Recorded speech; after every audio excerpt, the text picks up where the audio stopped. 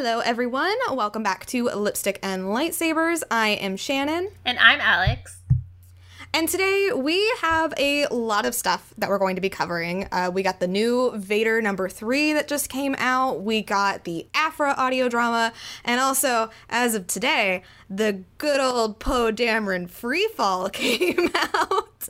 We're going to talk a little bit about that as well. But first off, our Pride Month merch, we are still going pretty strong on that. All of the profits for that will be donated to the Homeless Black Trans Women's Fund, so check that out if you haven't yet. And we are also still accepting your stories. I know fandom is getting a little bit weird right now. It kind of seems like, I think Alex put it perfectly before we started recording, we're living in the ruins of The Rise of Skywalker. But we still want to hear from you guys. So if you want to send in your stories, we've got links for how to do that in the description of every podcast episode. Yeah. So as for some news, Dark Legends is out. This is the, I guess, darker, spookier version of Star Wars Myths and Fables. Spookier version of Myths and Fables. Yeah. Is it gonna be like a good like Halloween season read? I guess we're kind of approaching Halloween season. I mean, for Disney we are, because typically they start their like Halloween parties in August. Yeah. I mean, I'm definitely interested. I liked Myths and Fables. It wasn't like my favorite, but I think it was like it's like a fun book to have. It's got like really good art in it. So I'm interested in checking it out. I hope it's spooky and scary. Yeah. I love that stuff. The word legends like interests me. Like you guys like talked about Legends of Luke Skywalker last time. So it's interesting how Star Wars canon has been integrating legends within the story and being like, you know, like these stories are legends within this universe, so like take them as you will. Yeah, definitely. It's super fun. Kind of on some more book news. So Comic-Con at Home just happened as well. We did get a couple of book announcements. I don't think anything really like major. The biggest thing I saw that came out of this was this lightsaber collections book, which looks super fun. And they talked a lot about The Shadow of Vader's Castle, which is a comic book series coming out. Some IDW stuff. Is that the like Halloween-y one that Kevin does? Yeah, the spooky like ghost story. Have you read the first volume of those? I haven't. They're really fun. Are they fun? Yeah. They're IDW. They're really, really fun. They're like that's cool. Different like Sith and like villains in the Star Wars universe, and they're all like spooky stories about them. See, and Cavan is great. I love Cavan is so great. I recommend that. He loves weird Force stuff, so I bet it's really fun.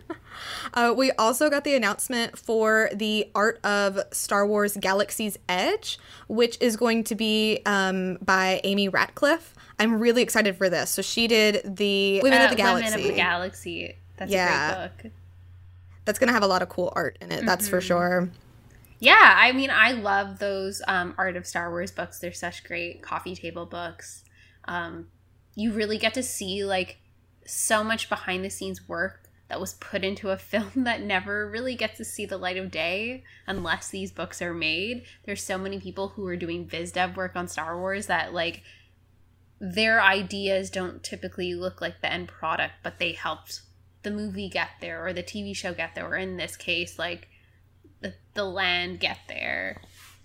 Yeah, I'm really excited to see kind of like some conceptual stuff for Galaxy's Edge, kind of seeing like where they started out with the idea and kind of how it evolved over time. I think it'll be really cool. And I think the last big thing that came out of the Comic-Con at Home was they talked a little bit about Justina Ireland's A Test of Courage, which is part of the High Republic stuff we'll be getting next year. And there's a character in it who is related to Sana Staros, who we'll be talking about today. Like an ancient ancestor or something. Yeah. Like 400 years before. I was just kind of like, I'm confused to why everyone needs to be related. Yeah, I don't know. It's like, I guess it's a cute connection, but like why? Like why can't this character just stand on its own? Why Like, I guess the interesting thing about that, because there's also like a Tekka clan that we're going to learn about. Oh, yeah, the Tekkas. Yeah. I think what's interesting about the Staros, like, because I agree, I don't think everybody needs to be related, especially when it comes to people of color in Star Wars. They have a really bad habit of that. But they're not Force users. So that's kind of interesting. I don't think we've really seen like a family lineage that weren't somehow connected to Force users. But that's the thing, like with the Tekkas, they, like, I mean, Lore is so mysterious in a way that, and he's connected to the Force but not a Force user, that learning about his family, it does seem kind of interesting, because it's like, well, is this like a familiar thing? Is this something that was like kind of passed down through the family? Where with Sana's family member, like what is the reason for that connection? Yeah, and I guess like the big thing is I hope that there is a reason. Yeah, exactly. Then I'll be eating my words and being like, you know, like that was really cool that they did that. Yeah, and I'm glad that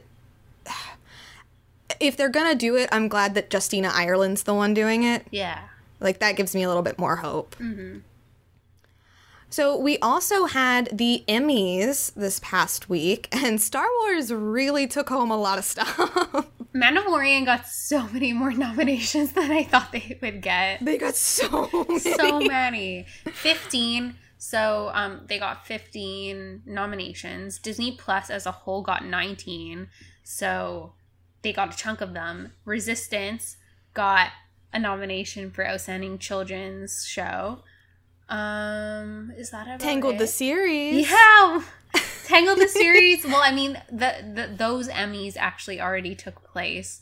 So Tangled the series won 3 of the 7 that they were nominated for, which is really exciting. Yeah, we have, you know, one of the co-hosts of Lipstick and Lightsabers is an Emmy winner. I'm not really an Emmy winner because they won for Best Song, which I am not involved in. I did not write the song, and then they won, I think, for Best Writing for one of the episodes, which I did you totally not write. wrote all of Tangled. No. Let's be real. What was the third one? I don't remember. Well, it's on Disney Plus now, so you can watch it anytime you want. And please go and watch it. Especially, like, listen, like, I know a lot of you out there love Tangled and love Disney princesses, so you should just watch it anyway. But it gets pretty Reylo, gets pretty Star Wars. I would say it gets really mythical, and it gets really, like, feels like very Forcey, and the end of season 2 had me like completely losing my mind. So let's just say that. So before we get into our books that we're going to be talking about, I do have a recommendation. We both read this, and it is The Poppy War by R.F. Kuang. I'm not done. I have 5% left. Alex! I know. Okay, well, listen here. This book was great. Like, yeah, it's I have an hour left. Yeah, it's like more new adult leaning, lots of like Asian influences. It's like this war-torn world. There's this cool mythology, and like it's dark. It's dark. Oh my god. There were some scenes where I'm just like, dang, I really feel it just gets really heavy. I can't believe how young R.F. Kuang was when she wrote this. Yeah. Wasn't she 19? Yeah. Because she's like your age, isn't she? No, she's like your age. I think she's like 24. Oh my gosh. She is so smart, and like the way she crafted this book is just, it was amazing. It was so good. And she's going to be writing in Empire Strikes Back from a certain point of view. And she has expressed that she really wants to write like Rose and Paige Tico, which would be so cool. This is a good sign. It's a good sign that she's writing Star Wars, because that means that, like, you know, like the more pull you have within Del Rey, the more, like, you know, you can pitch your own ideas, and like hopefully those get greenlit. Yes. So many good authors writing on this Empire from a certain point of view. So good. All I can think of with her is if she did get to write like the Tico sisters, like, you know, perfect world. She gets exactly what she wants. Like, would this be them, like, the destruction of their planet? Like, them leaving their planet? Maybe. Oh, that would be really heavy. I know she could do it. I'm really excited. Okay, so let's talk about all of the wonderful new books that we got. This is a lot of different stuff. We have Vader #3, we have Poe Dameron, we have Aphra. And as I was kind of writing out stuff, I did kind of notice that what all of these had in common was how they use other parts of canon and how they feel like Star Wars is one story. Some do this better than others. It's true. But let's start off with Vader #3. So this is the 2020 Darth Vader run by Greg Pak.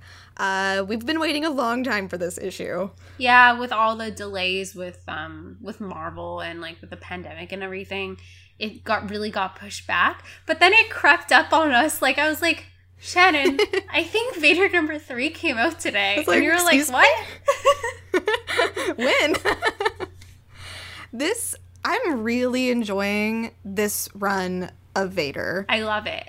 It's so good. I absolutely love it. And like, how far have we come with comics? Like, to be like, when we first started podcasting, I was like, quote unquote, the comic girl between the two of us. But like, I wasn't really a comic girl. Like, I didn't have any experience really reading any that much. But now, like, I'm like, yes, like, I am a comic girl. Like, I have really felt like I've delved into, like, these comics and I know what I like and what I dislike. And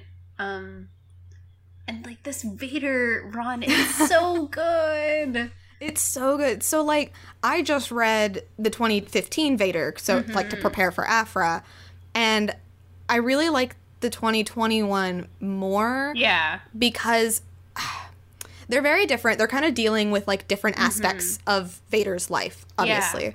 Yeah. In this run, it's after Empire Strikes Back, so Vader has confronted his son, all of that kind of stuff. In the first 2 issues, you're really seeing him, like, reeling and, like, dealing with the fact that, like, he makes this connection between Luke and Padme both leaving him. Yeah. And it's so... Greg Pak does this amazing way of writing, and I don't know who illustrates it, but I love the way that they show it, of, like, Vader, like, somebody will say something and then it, like, makes Vader have, like, a flashback, and all I can picture is, like, Vader's totally crying behind his mask. And, like, you haven't read the 2017 Soul run yet? Not yet. I think you'll like that one a lot. Yeah, I mean, I know how that one ends, so I'm excited to get into that. There's a lot of Padme stuff in that one, too, that you'll like.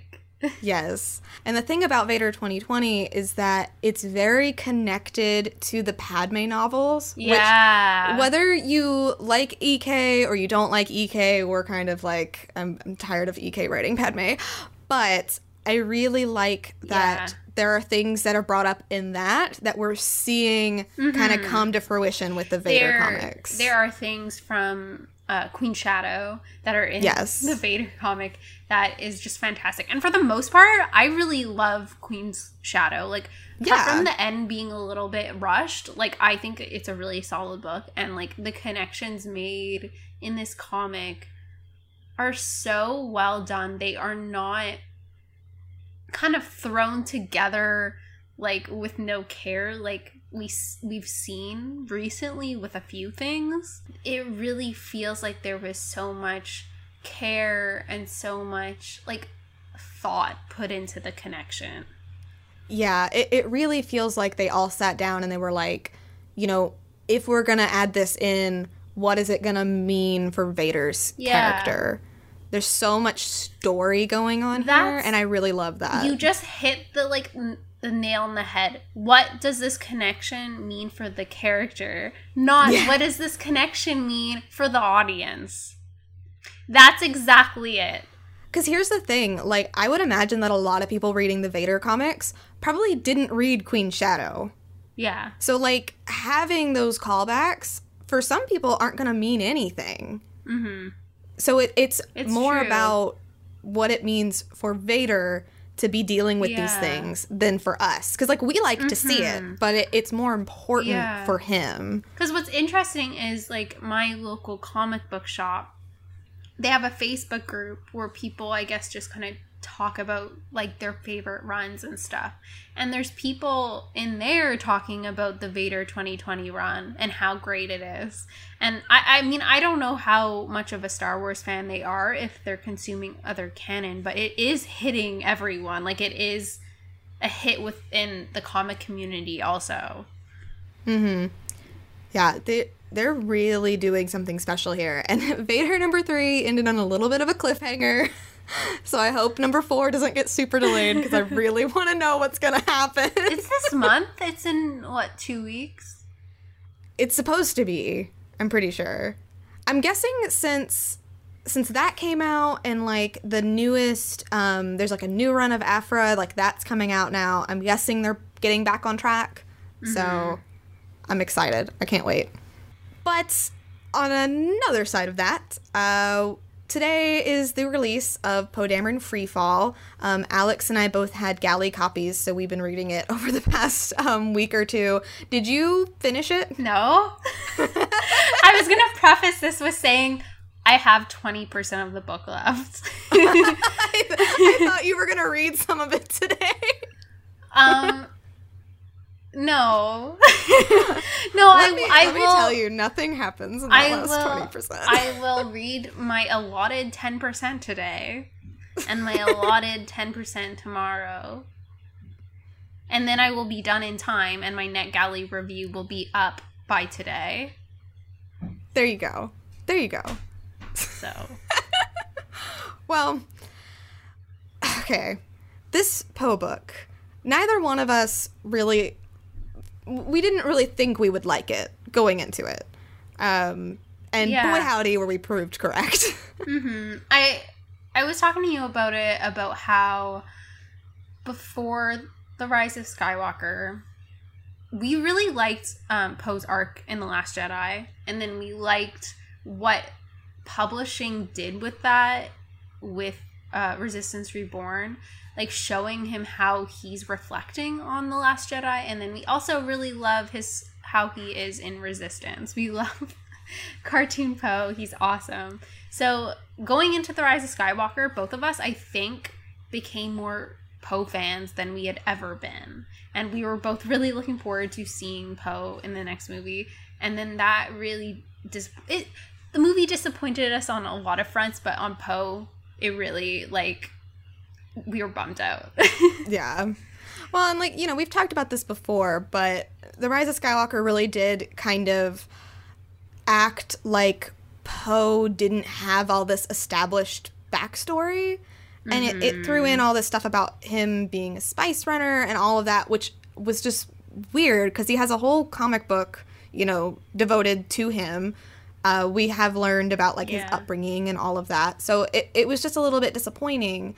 Especially, you know, reading Resistance Reborn, and that book's pretty gay. And then you get The Rise of Skywalker, and they're like, no, Poe is straight. He's a straight man. It's like, that was really where I felt the most, I guess, like, it made me feel like the movie was calling me, like, dumb for consuming all of that material. Yeah. I kind of feel like I'm getting, like, Poe whiplash, in a sense, where every person who writes Poe is pulling me in a different direction. Yeah, he doesn't feel consistent. I would say of all of the characters, he has the most devoted to him, but he feels the least consistent. Yeah, it's kind of like you hear some of the complaints, like, of the previous, like, Legends books is that everyone brought something different to the table. So there was a lot of, like, I guess, like, inconsistencies in that old canon, and I'm feeling that with Poe in new canon. Yeah, it's just really disappointing. So Poe Dameron Freefall is, I would say, it is a tie-in specifically to The Rise of Skywalker. Yeah, I would definitely say that the only canon that you need that goes with this book is only The Rise of Skywalker, because it's really just explaining the Spice Runner plot. Yeah, it's not connected to the comic. Yeah, it's not connected to the comic. You don't see, like, any kind of, like, nod to the Poe we're gonna see later. Like, it's really just explaining, like, when he was with the Spice Runners. Is there a reason why it's called Free Fall? Like, is there something in the last 20%? I mean, all of like the parts were like awakening, like soaring. I guess it just had to do with it flying. Awakening. Fall. I don't know. This is The Force Awakens. It's Jedi Warrior Poe Dameron. I wish it was a Jedi Warrior Poe Dameron book. Yeah. What gets me though, like, because we knew this. We knew it was going to tie in more to The Rise of Skywalker. We knew it was going to be, like, Zori and all that. And I was still kind of like, well, you never know. It could be interesting. I was kind of intrigued by the author. But the problem is that this book is so poorly written that I don't know how anybody okayed it to be released to the masses. I'm actually going to try to see if I can get the library copy, because I actually want to compare some of the beginning of, especially like the first 50% of the book. Mm-hmm. I want to see like if it was edited. Yeah. It reads a lot like a script. It's very exposition information heavy. I feel like you don't get any like kind of POV. Like I never really feel like grounded like in Poe. Mm-hmm. I don't think I've read this clunky writing from Star Wars. No. Everything that I've read, even if I didn't really like it, like I feel like it was still written fairly well. Edited well, written well. This, like you said, feels like reading a script. Yeah, it was really disappointing. And there's no like characterization. Like all the good stuff that like people go to books for getting that point of view and getting that like interior thought of character is like completely missing from this. Yeah, this would have been like a better comic or like a short animated series. Yeah. I feel like it's very action heavy. I feel like the book is always an audio drama. Yeah, an audio drama would be fun. Mm-hmm. I just felt like it was telling me how I should feel a lot. You know what I mean? Yeah. Like, here's the thing. So, I guess spoilers, but I mean, you know, we're going to tell you now, like, don't read it. Like, don't waste your time. But Poe's mom is dead in this book. Shara Bey died. But 8 years. 8 years. Yeah, he's 16 in this book. And every 2 seconds, this book, somebody is telling Poe, they're like, well, this isn't what Shara Bey would want for you. And do you think Shara Bey would improve? I was like, oh my God. Yeah. And a lot of it is just Poe discovering that Spice Runners are criminals, if you can believe that. It's very Solo. It felt like Solo. It's just it's a shame. And like even the Zori stuff that you do get, you do get to learn a little bit about Zori. Like it was cool, but I would have liked it better if it was in like a different context or just like her book. But the whole like setup to reveal like kind of who she is also a copy of another Star Wars character. It's 100% lifted. Like the second I read it, I was like, oh, okay, she's just this person. It's a shame. It really is a shame. I feel like this book never got past the idea stage. I feel like they just said, we need to write a Poe book about the Spice Runner story to tie it into The Rise of Skywalker, and then it never went any farther. Yeah. There were no like memorable new characters either. No. I mean, the only person other than Poe that like I could really tell you with any certainty, like I remember them, is Zori. But Zori was also in the movie. Yeah. So it's a shame. And to me, this is like a really big indicator of like this book doesn't feel like it's one story. Like this book feels like it's just damage control for Tross. Like, it doesn't feel like they were taking into consideration the Poe we see in The Force Awakens or the Poe we're going to see in The Last Jedi. Because, like, you know, with Han Solo, which they're very clearly trying to make Poe a Han 2.0 with this book. Like, I was thinking about Most Wanted, which was his book from, like, when he was younger. And I feel like with that, they really took care not only to tie it into Solo, like the Han we were going to see in Solo, but then also, like, the Han that we would see later. I feel like they were trying a lot harder to make it feel more connected. But as I was saying before, a lot of the connections in Most Wanted are important for the character. That's very true. Mm-hmm. Yeah. Nothing in this book impacts anybody on a character level. And it's kind of strange to me that, like, they're like, okay, we need damage control for Dross. Who do we need to, like, control the most, like, damage from? Poe Dameron. Poe Dameron. It's like, it's not Rey, it's not Leia, it's not Ben, it's Poe. Yeah. Which, and still though, like, if that was the side of the story that they wanted to put more focus on, I don't know why they would need to, but if that's what they wanted to do, I wouldn't have done a Poe book, I would have done a Zori book. Yeah, and have him as, like, the secondary character. Yeah. Would have been a lot more interesting than all those scenes with Poe and his dad Kes just, like, not agreeing on anything. They have the same conversation the entire book. And okay, so I guess this is kind of like a spoiler for the end, but Kes Dameron shows back up to try to, like, bring Poe home. And I think there was, like, a firefight. I was kind of, yeah, okay, like, I've read this part. You did read this part? Yeah. So Kes gets injured. And finally, like, they convince him to, like, go back home. And there's this line from Poe where he's like, he gets the feeling that he was never going to see his father alive again. It was so weird. And, like, then it just moves on. And, like, Kes, like, wouldn't leave because he's like, oh, like, I won't leave without Poe. Yeah. But then, like, Poe convinces, like, his dad's friend to just take him anyways without him. And and then he thinks about, oh, like, I'm not going to see him again. But then after that, he's like, oh, yeah, I'm going to go home soon or something. Oh, I got the strong impression from the end of this book that Poe never goes back to Yavin 4. Okay. Like, that might just be me, but, like, I have this strong impression that he doesn't ever go home. Like, and if that's the case, what was the point of this book? Yeah, what was the lesson? What is our takeaway? What is our takeaway? That spice runners are bad.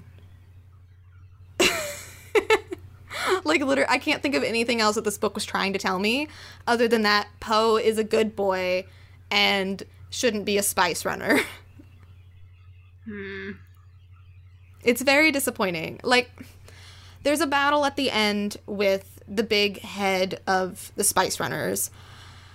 And even that, like, they tied in this side story with another character, which her whole vendetta was very spoon-fed to you. Yeah. It just doesn't feel earned. And, like, the parts that even kind of hit, it still just feels like Solo.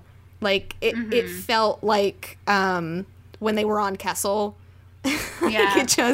It really just feels like Solo to me. And, like, the whole part with Poe getting recruited really feels like Big Shot Gangster putting together a crew, like... Yeah. It's disappointing. And there's a scene at the end where he sees this, like, recording of Leia, and I was trying to remember back to in Before the Awakening, because there's a Poe story in that. And I couldn't remember too much of it, but it didn't seem like it fit with that. I could be wrong, though, because it's been a while since I read that. But there's just so much contention with this book. Like, it just doesn't feel like it fits with anything. Which, I don't really know if you can say that that's the book's fault, because I think it was just really a product of The Rise of Skywalker. Probably. So, that's the Poe novel. I don't think either one of us recommend this book. I gave it 1 star, which some people thought was very harsh, but honestly, it's bad. But a good book we got was the Dr. Aphra audio drama by Sarah Kuhn. This was so good, and this made me feel really happy about Star Wars. Yeah, it did. It was nice to, like, be so happy listening to this. I don't know where we're going to start talking about this because there's a lot of really strong points, but, like, the performances by everyone. I think one of the criticisms of Dooku Jedi Lost. Yeah, was that some of the actors kind of sounded similar, so it was hard to, like, tell the difference between different actors. But in this audio drama, I thought they did a really good job casting different sounding voices. So it was very easy to know who was talking. Yes, and in particular, the voice of Aphra was Emily Wu Zeller. She was so good. Oh, man. Like, I remember, like, even when I was reading the Vader comic, like, in prep for this, like, I hadn't heard her voice yet. No. But it sounded similar. Yeah. Like, such a good casting. And I'm just thinking, like, if they ever cast an Aphra for animated, like an animated version, like I really hope they go to her. It's gotta be her. Yeah, like she's so good. She nailed it. Like I pulled up an interview with the author on StarWars.com, and she said about Emily Zeller that she gives such a tour de force performance. You can really hear all of this in her voice. Like she nailed it. It was just so good. And we were talking about characterization, and in the audio drama, that's something that you don't get necessarily in the text, but it has to come from that, like, audio performance. It has to come from that, like, voice actor. Mm-hmm. And Emily Wu Zeller gives it, like, because you know how Aphra is feeling. She is the type of person who will pretend like she doesn't care, but she cares more than anyone there. And you can hear it in her voice. Like, I will, like, go on about this. I think the way that they, like, obviously, like, she pulled that off amazingly, but I loved the way that they kind of introduced that. So, like, this story is basically the 2015 Vader run, all from Aphra's perspective. She's, like, telling the story back to you. And since she's telling the story, Aphra is somebody who, like, she's really, like, putting on a show and, like, telling a story. Mm-hmm. And she's, like, an unreliable narrator. She is. But because of, like, her tone of voice, like, you can tell when she's, like, kind of lying, or, like, maybe she's like, and it was fine, and, like, moves on, you know, kind of thing.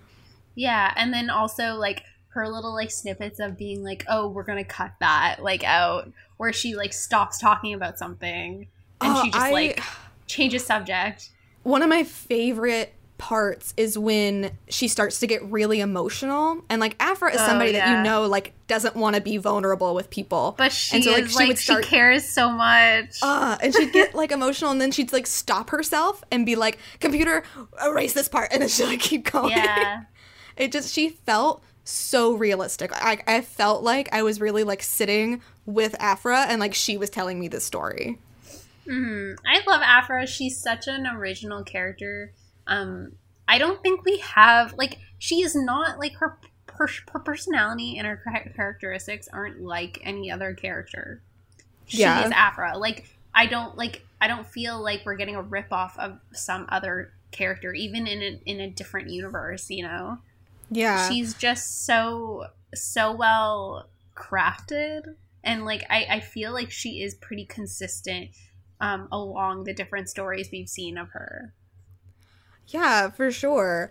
Kind of on that note, so you got into Aphra before I did. What was your first impression of her? Like, what kind of drew you to her? What made you, like, want to read about her? Well, I've always been a pretty big Indiana Jones fan, and, like, archaeology and everything. I would always find that like, so interesting, and, like, storytelling, like, characters who are out to find artifacts and, like, dig up things, and it was always, like, just kind of magical. Like, it was just, like, this, like, they make this job seem so magical to be an archaeologist. Sorry, it's very romantic. Yeah, but it's like, and as a kid, you're like, I wouldn't be an archaeologist. And then your parent is like, well, actually, it's pretty boring. And you're like, no, it's not.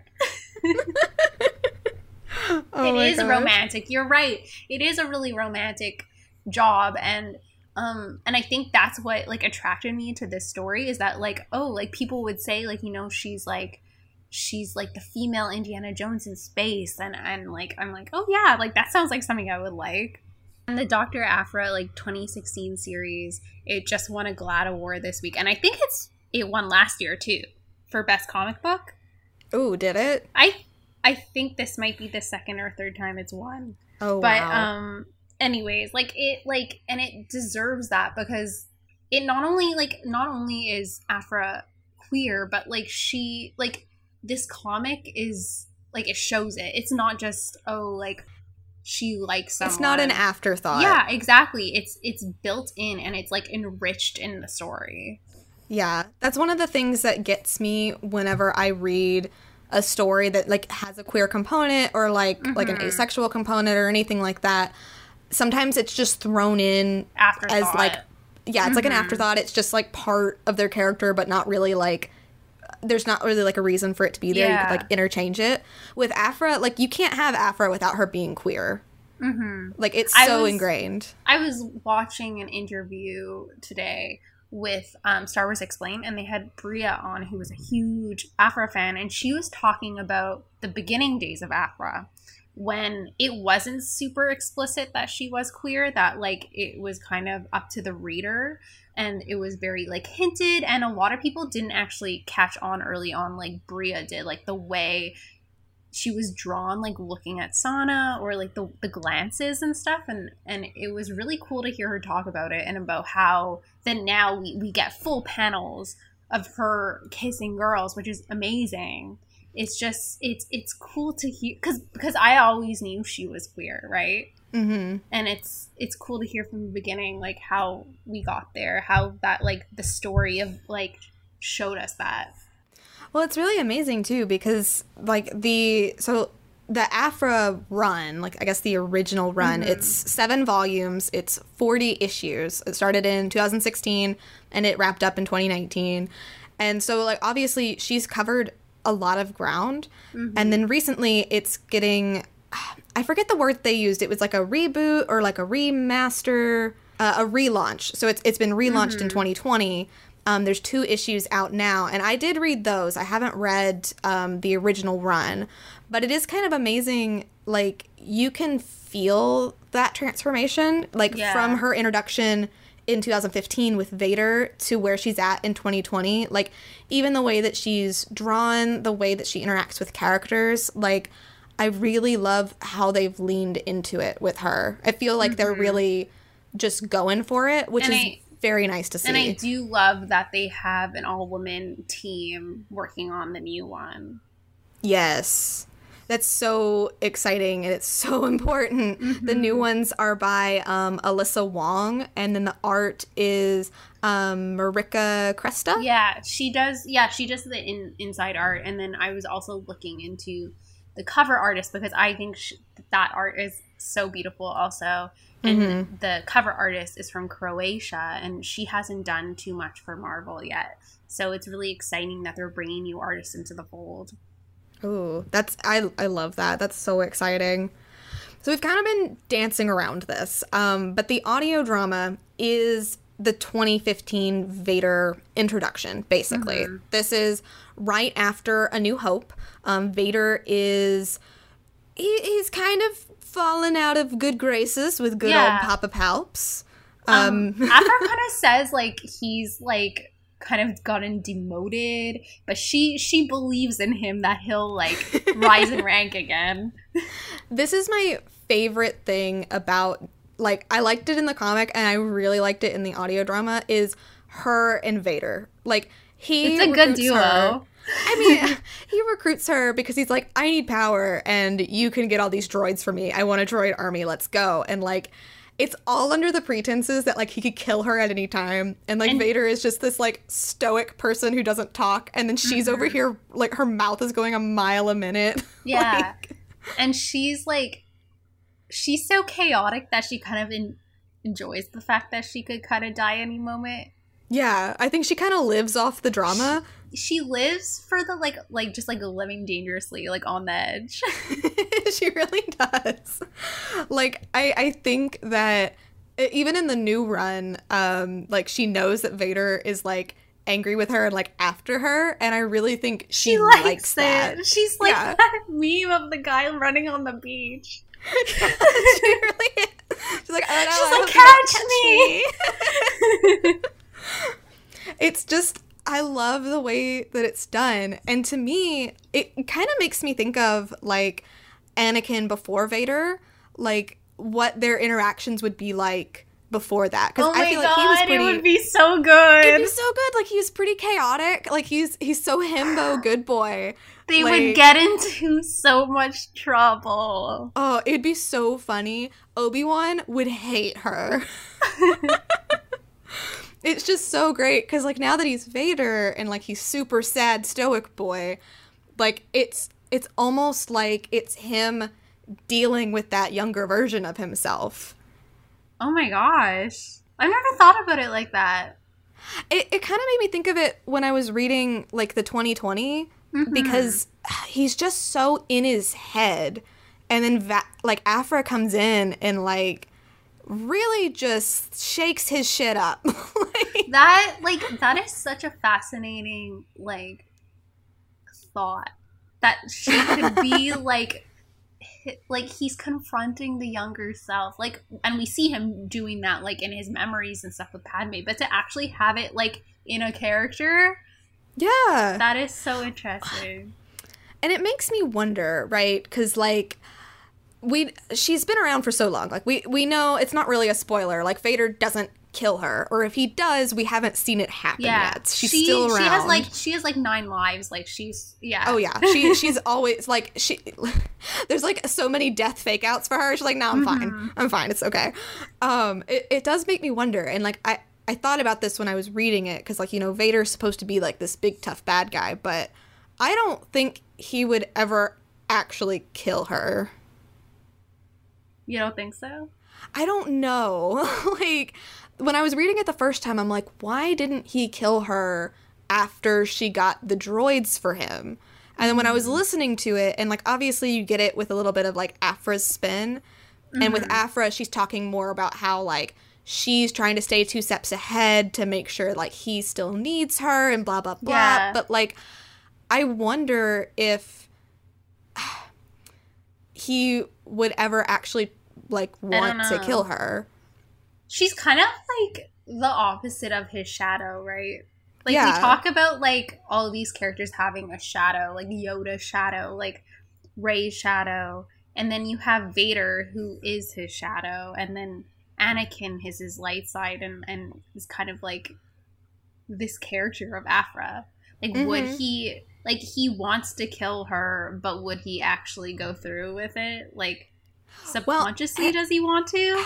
And, like, that's the thing. We see in... I know it happens in 2020. I don't remember if it happened in 2015. I think it did. He says that he killed Anakin Skywalker. Like, he believes that, like... he, and it's not even in, like, a... You know, like, oh, I killed him. I'm stronger, whatever. Like, it's really, like, in a sad, like, he's gone. I can't be him anymore. And it makes me wonder when you see, like, Aphra come in... kind of in a way like when Luke comes in and, like, just totally, like, wrecks Vader's, like, whole mentality. Yeah. You know? And Vader does defend her, but and he says it's because she has information, but it makes me wonder. Yeah. How, like, I would love to see him reflect on Aphra like that. I think it would be interesting if we ever saw them meet again. Kind of like, you know, when he has to I was gonna say, like, the last comic that I read ended on a cliffhanger, and they were meeting again.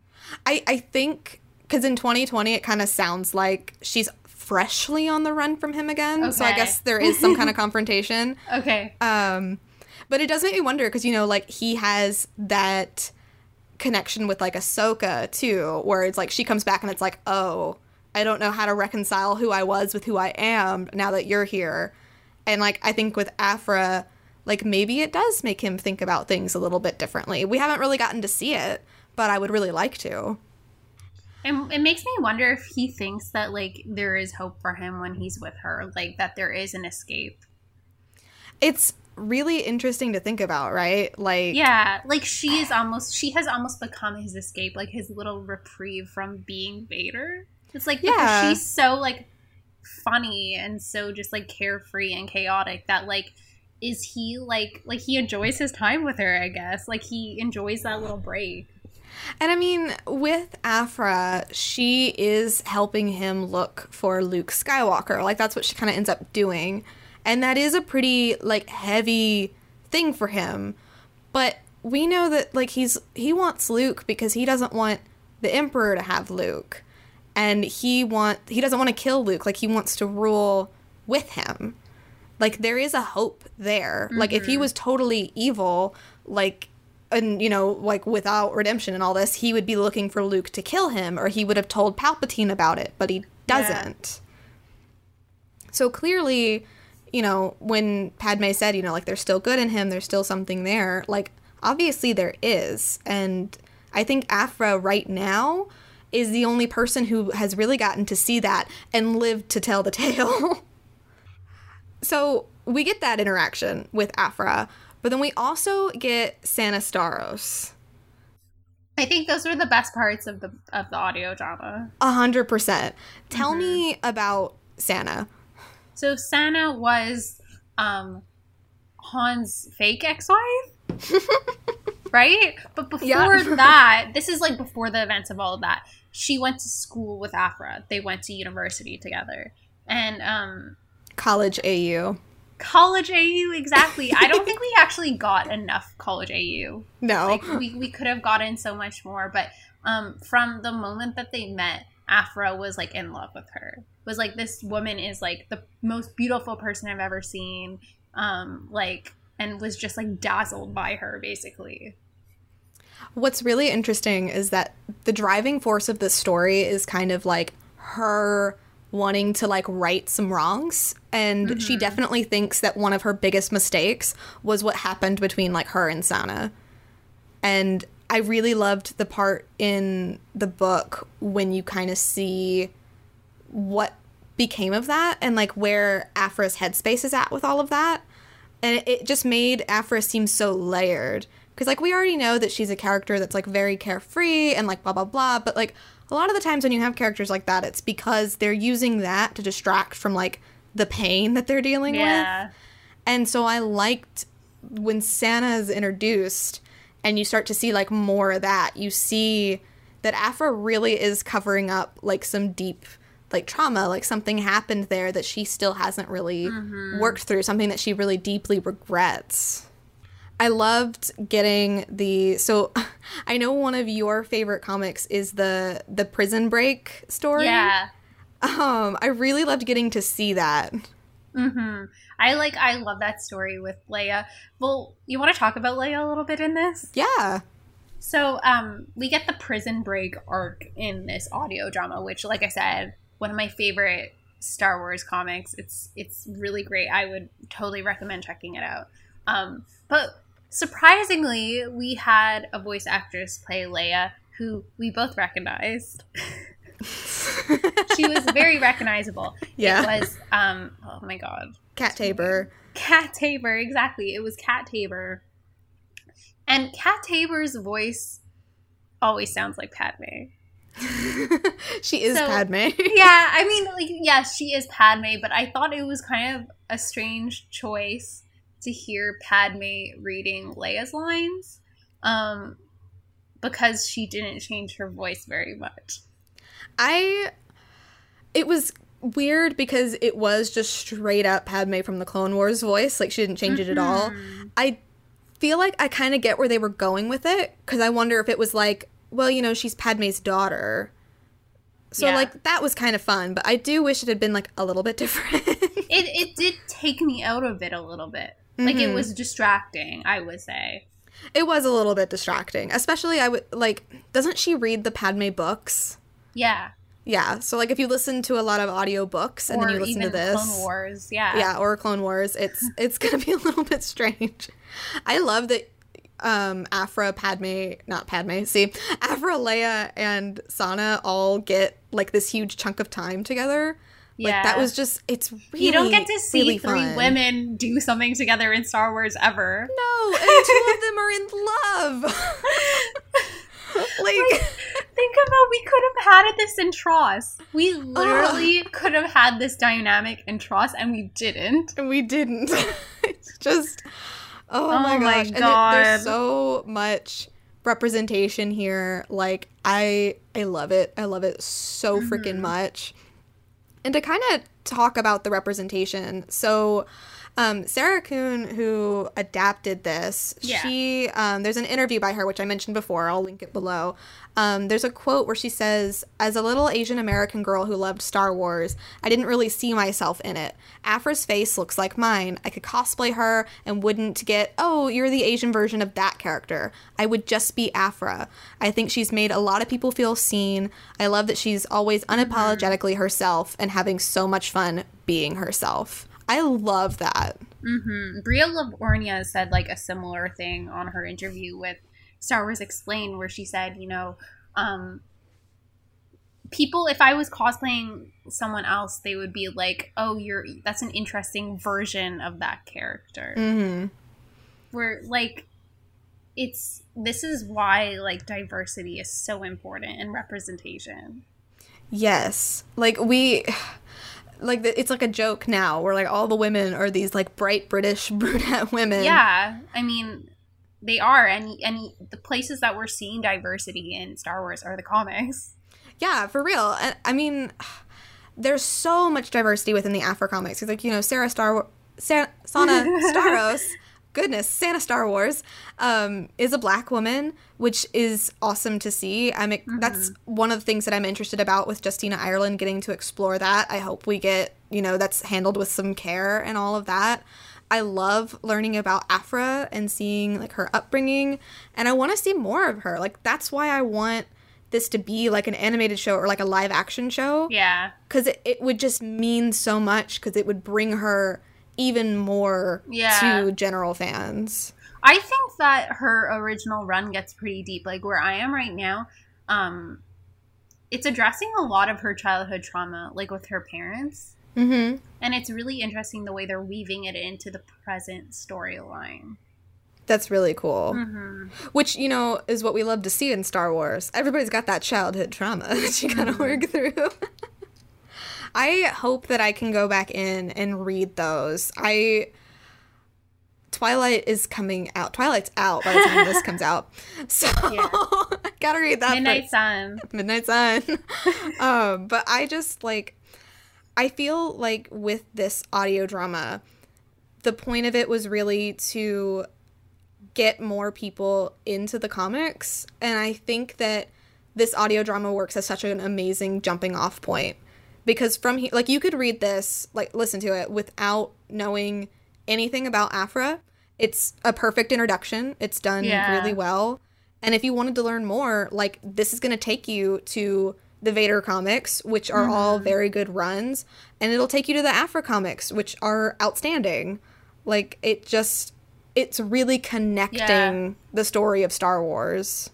I think it's really exciting that they're exploring new ways to get people interested in other characters. Because the thing with Afra is a lot of people just don't read comics. So it's really great that they're doing this and they're making new jumping off points. Yeah, and I think an audio drama was a good idea because, like, obviously I would love like an Afra book. Like, that would be fun. But I feel like what really made this work was her telling the story, and you could hear it.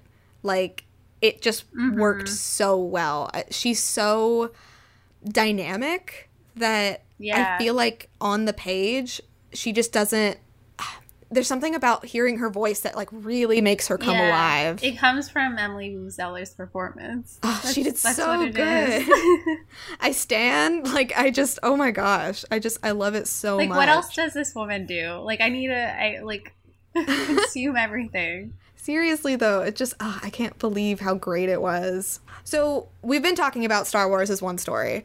With Afra, how do you think this story connects to it as a whole? Because it is outside of the Skywalker saga to a point. To a point, though, like, we were just talking about childhood trauma and how they grow up and deal with that, which is very much a Star Wars through line. And then, like you were pointing out, that Afra almost represents, like, Anakin to Vader, like, who he was before. I think that another thing that we see a little bit going forward in the comic that you haven't gotten there is found family.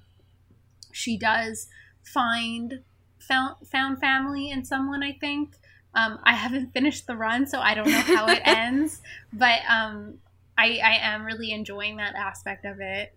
And definitely romance is a huge thing in Star Wars too, and that is also in the comics. I would definitely say that, like, when it comes to Star Wars, like, there are different little, like, facets of it, but when you're looking outside of the Star Wars saga, I think Aphra is probably, like, the biggest chunk.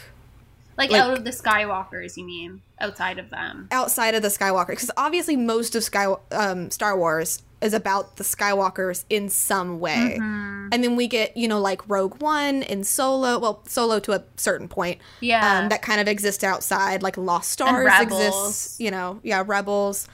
And then, like, when you get into Aphra, like, you know, it's 40 issues of comics about this character that doesn't have the Force. She's not a Skywalker. She's not from the movies. Yeah. And yet she clearly has connected with a ton of people because the Aphra comics are very popular. So there's clearly, like, she is hitting on those core aspects of Star Wars that people want to see. Yeah. I hope she's in live action and in animated. Could she be in Mandalorian? Maybe. I was thinking about seeing her potentially. I think that would be fun if Sabine and Ahsoka came across her trying to find Ezra. That would be really cool. I think that would really like that. Fun. Oh, that would be really, really cool. She would really... Could you imagine that girl trio? Ahsoka, Sabine, and Aphra? That is such a power dynamic. I'm really here for that. So I guess we've kind of answered this, like, where we want to see her in the future. Like, live action, animation. Yeah, everywhere. Books, everywhere. It makes me sad that there's no celebration this year, because I know that they probably would have had, like, an Aphra something because of this book. Yeah. Definitely probably, like, you know, the trading pins that they do, like, that kind of stuff. That would be cool. I really want to do an Aphra Disney bound now. I've been, like, thinking about it. I'm like, can I? Yeah. So to kind of wrap things up here, Vader 2020, if you aren't reading, you totally should. You can kind of, that's like, the thing with the comics that I was discovering with Aphra is that sometimes it's very hard to find out where you need to start or like what the best like point to jump in is. I'm still trying to figure that out too. Yeah, I don't think anybody really knows. I think if you just find something that you like, you're gonna figure out how to get through it like as you're going. And like with Vader 2020, like it's the start of a new run. You can start with that number 1 and be totally fine. For me, it was the library that determined where I was starting, like what I could get off the wait list the quickest. Well, like I looked up Dr. Aphra because I read on the Marvel app, and it was just so confusing because it was like, here's book 1 and here's volume 1 and here's issue number 37, and I'm like, what? Excuse, I don't understand. But what I like about the Aphra book is that you can listen to this audio drama, and then like if you want to read that, it's the 2015 Vader, or you can jump right into the Aphra comics and just start with number 1. It gets you ready for the Aphra comic, for sure. Yeah, it makes it a lot easier. Because it was like 25 issues of Vader, I think it covered. And then like a couple other things here and there. So it kind of simplified it, I would say. So definitely recommend Vader and Aphra. Poe, you can totally skip it. It doesn't know Star Wars. It's never heard of Star Wars. I think that we didn't go too spoilery with Poe. So like if anyone wants any spoilers, you can always message us and we can talk more in depth by some things that we alluded to that we didn't just spell out. But yeah, I wouldn't recommend it. It was very difficult to read. It was not fun. Yeah, I've been doing 10% a day. Yeah. Because that's all I could handle. Yeah, and I speed read it, which was fine. I didn't really feel like I was missing anything because nothing was really happening. The This is the main reason I say don't read it, is because it was so hard to read and, like, destroyed me mentally. Mm-hmm. Like, I would have to do something, like, completely different. I had to start another book. Like, it would just put me in, like, a bad mood. Like, I have a notification on my phone that goes off every day at 6 telling me I have to read Poe. It's a chore. Like, that's why we're telling you, like, hey, you can just skip it, because it's just, it's hard. Like, even if you like Poe, I guess if you liked The Rise of Skywalker, which there's nothing wrong with that. Yeah, but The Rise of Skywalker, the book itself was written better. The writing was better. Even if you didn't like the story, the writing was better. What I'm saying is the Poe novel, at least the first half of it, was, like, not edited and reads like a script. Yeah. It's just bad. I really do wonder if, like, the released version is going to be better, because I think it's embarrassing if this is actually what gets published, because it's that bad. But I think that's going to wrap it up for this episode. Like Alex said, if you want to talk more about Poe or Aphra or anything that we talked about today, you can always find us online. We're pretty much always on Twitter. I am at McCarter Shannon, and Alex is at Alex Leonis. Or you can find us collectively at lip_lightsabers. Send us your Star Wars stories. We are always excited to hear from you guys. You can check out our merch shop. We still have all of our Pride designs up. All of those designs go to charity. And we will see you guys next time. Bye. Bye.